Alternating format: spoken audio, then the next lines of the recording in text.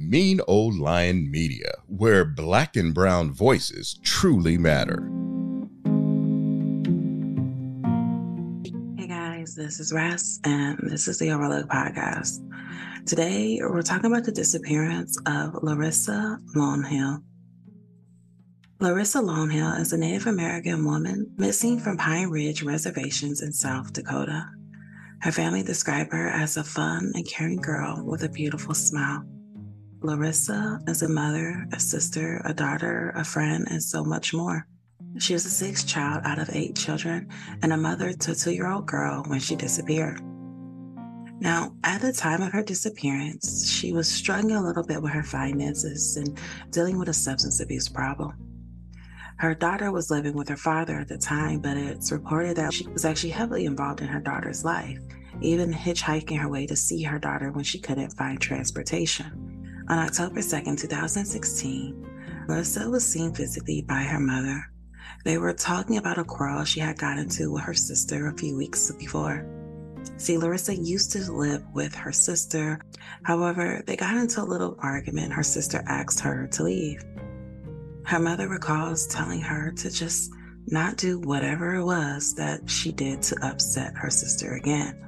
Before leaving, Larissa told her that she was running to the Rushmore Mall with her friend and her boyfriend, and that was their family's last physical sighting of her.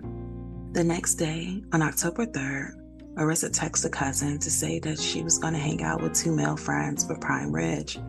They were supposed to be going to a party, but her boyfriend, he was actually with her that morning of October 3rd, and he says that she was at his house when 2 males came to pick her up. He thought one of the males was a family member. In fact, he thought that was her cousin because that's how she introduced him. But family would later confirm that they didn't know who this man was, and he was not related to her. But at the time, he didn't know that, and so he thought nothing of her going off with these 2 men. But as days grew on, he became concerned because she hadn't came back, nor had she talked to him. Her boyfriend would then go to tell her brother that, hey, I'm concerned. I haven't heard from her for a while. I don't know where she is. Her brother would then go on to file a missing persons report. Now, what exactly was done after a missing person report was filed is unfortunately not really known. For one, Larissa's case wasn't that well covered, especially when it initially had. And even though later you'll be able to find a couple articles on her case, you don't really find a lot of details. You find a lot of talk about Native women missing in general, which is good information that we need. However, details about what has been done in her case, you won't really find that. From what I've seen online, from what family has said, it does feel like police, they kind of dragged their feet a little when it came to starting this case. But somewhere along the line, they did start taking it seriously. And it does appear they found some information, some clues, and maybe got some witnesses, but they've been very tight-lipped about what they found. In an interview with Rapid City Journal, one of Larissa's sisters told the newspaper that one of the men that picked Larissa up said that he dropped her off at a party. The other man, he completely denied even seeing Larissa that day. Her sister, Piper, goes on to states that she believes that the relationship between Larissa and these 2 men involved drugs based on some text messages that she saw. And this sister, Piper, this is a sister that Larissa had actually gotten a quarrel with a few weeks before she disappeared. Now, in this newspaper article, what I found out is that Piper let Larissa stay in her home to try to get herself together. But their last disagreement was over another sibling finding Larissa smoking meth in Piper's bathroom. And see, in the home, it wasn't just Piper and Larissa. Piper also had her children living with her in that home. Piper had to ask Larissa to leave as it did not appear she was working on her sobriety.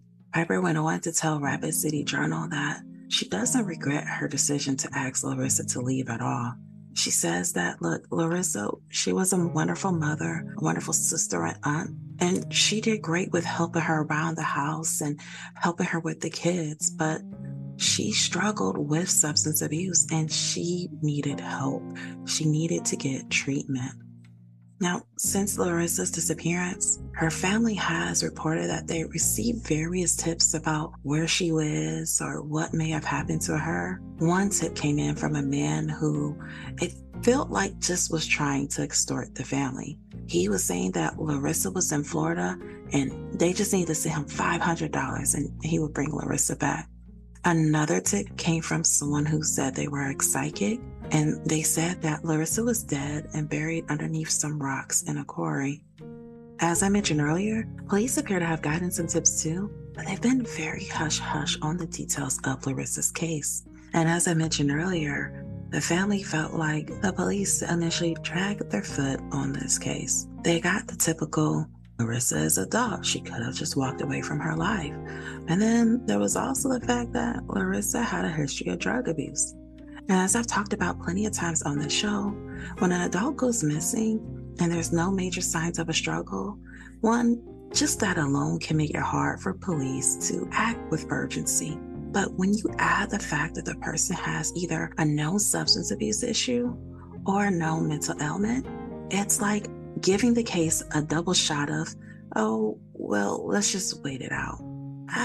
I'm sure you guys are worried, but let's just see if they show back up. And unfortunately, these are cases that we've seen forgotten all too often. And they typically don't get a lot of press. There's no denying that the media struggles to humanize those who struggle with substance abuse problems or mental ailments. See, a lot of times the media, they want to give audience a quote unquote worthy victim. A victim that make people feel sympathetic, a victim that make people go, oh no, poor girl, I wonder what happened. And a lot of times the media assumes, well, if they have a mental ailment or substance abuse, people won't care. Or the media decides for us that, we know what happens. They're on a bench. Or, well, they got mixed up with the wrong crowd and that is their fault.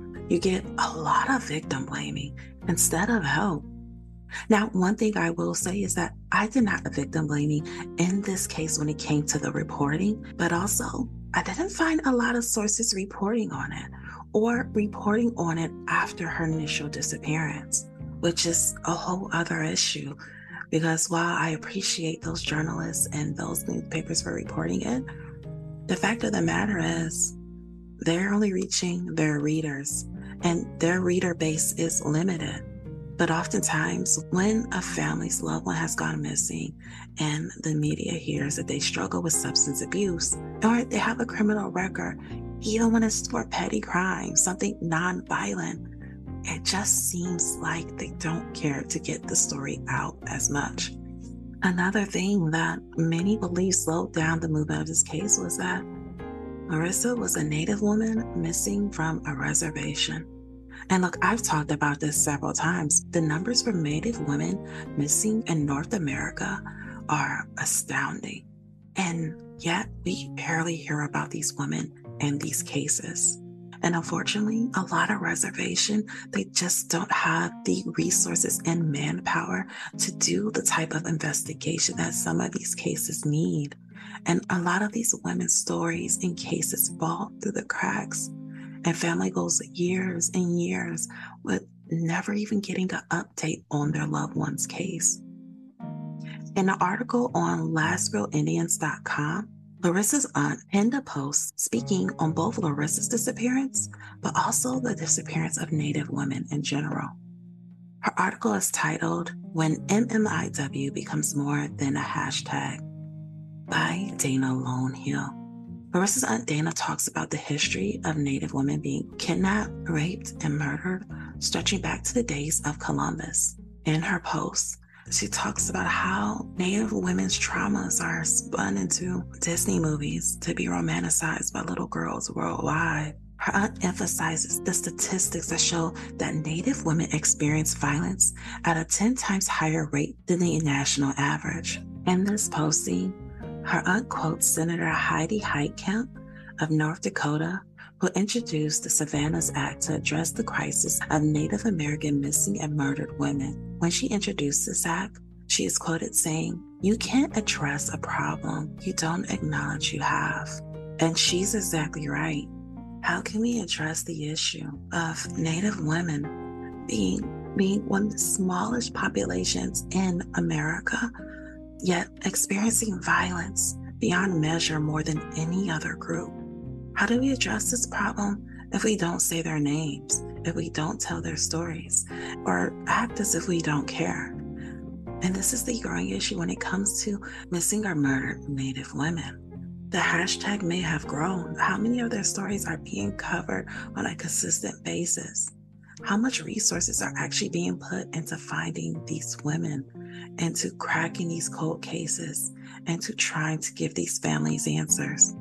Now, in Dana's posting, she talks about how an investigation really didn't start until about a month into Larissa's disappearance. Like, we assume at some point, police did interview witnesses, they did get some information, but we don't know exactly what they got. It does appear they did get the same info that Larissa's sister has told the press, which is that there was two guys. One says he dropped her off at a party. The other one says, nope, I didn't even see her that day at all. But as of yet, neither one of these men have been named a suspect or a person of interest. Now, in 2017, police did offer a $5,000 reward for information leading to the arrest and conviction of anybody involved in Larissa's disappearance. However, without giving much detail, this reward offering changed.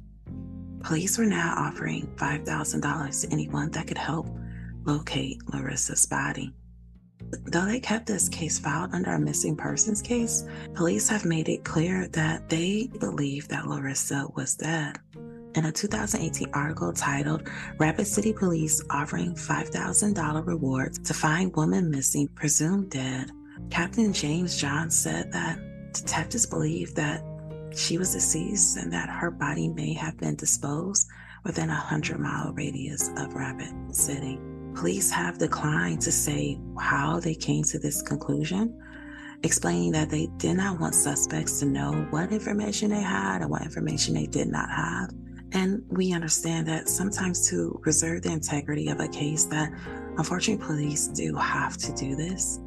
However, with this case, it just stings a bit because for family, it went from the police not really following up with them at all to them randomly popping up and saying, yeah, so we believe she's dead. And now we're looking for her body with not a lot of information of how they even got there.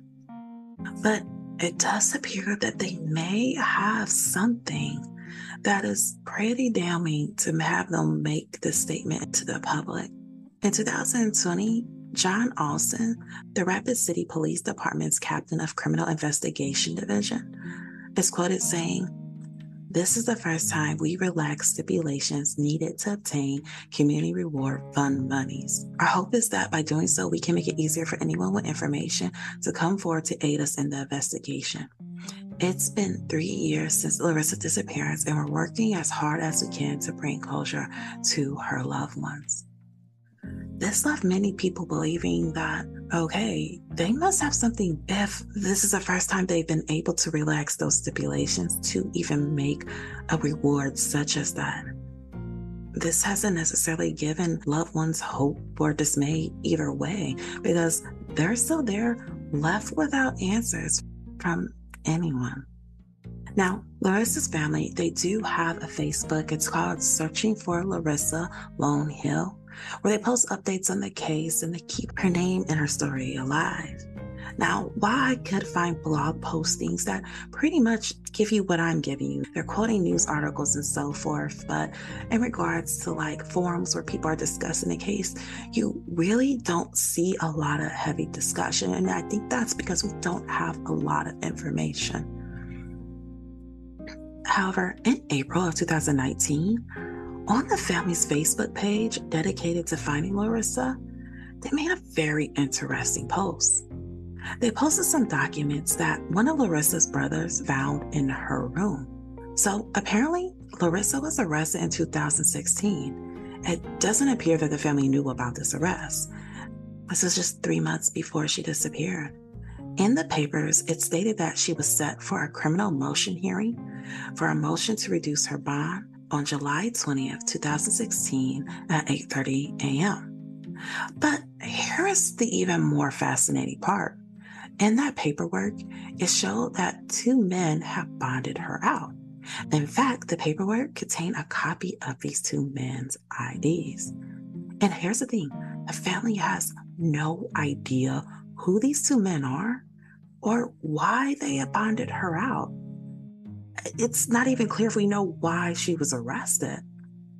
And in that paperwork, it said that a bench trial was set to begin December 14, 2016 at 10 a.m. But Larissa never made it to that trial as she disappeared in October. Again, 3 months after she was bonded out. Now, the family, they posted these pictures of the men in the court documents, hoping that someone could give them some clues or tips or information if they knew anything about this or if they knew who these two men were. And in the comments, some people claimed that they knew at least one of these men, or they knew of them or saw them around. So some people allege that one of the men was a trafficker or involved in sex trade in one way or another. A few mentioned they seen him around Rapid City, and one even said that he stayed not too far away from their mother. Now, some commenters made posts saying, hey, please give this to the police, or I hope the police got this. However, we don't really know what the police have. My hypothesis is they do know about this, and this might be related to why they moved the case into searching for a missing person to searching for a possible body. Now, I want to be clear, it is not clear if these two men were the last two men she was seen with by her boyfriend or not. In that posting on Facebook, family just asks, hey, does anybody know who these two guys are? We just found this. We don't know anything about these two guys. But that's about it. And again, police, they have made no mention about what they're doing, what they know, or anything like that. Now, when it comes to theories about this case, there's not really a lot of theories openly discussed. There's just things said like she was last seen with these two men. We don't know who these two men are. It's believed that these men are involved in drugs. These men are involved with drugs somehow. And then people kind of just dot it away and leave it at that. As of right now, Larissa's missing person case remains open, and family still wants answers. In one of the final paragraphs in her Aunt Dana's posting titled, When MMIW Becomes More Than a Hashtag, she states, and I quote, Larissa never had the opportunity to pursue her dreams of becoming a veterinarian or a doctor, or ever really leaving the reservations. Perhaps if the chance is that she is found alive, she can still do that and be reunited with her 3-year-old daughter and mother. Her mother wakes up every day thinking of her, worrying about her, wanting either an end or a beginning. I ask that if you have any information about Larissa Lonehill, that you please reach out to the Rapid City Police Department at 605-394-4134 or the Agala Sioux Tribal Police at 605-867-5111. You can also reach out to the family on Facebook at Searching for Larissa Lonehill. Now, that is all I have on this case. I ask that you share and head over to the Instagram where I will post pictures of Larissa. You can find my Instagram at @theoverlook_podcast. And I will have a new episode for you on October the 23rd. As always, guys, I ask that you stay safe, you stay vigilant. You hear the sound of my voice with more episodes in 2 weeks' time. Bye. Mean Old Lion Media, where Black and brown voices truly matter.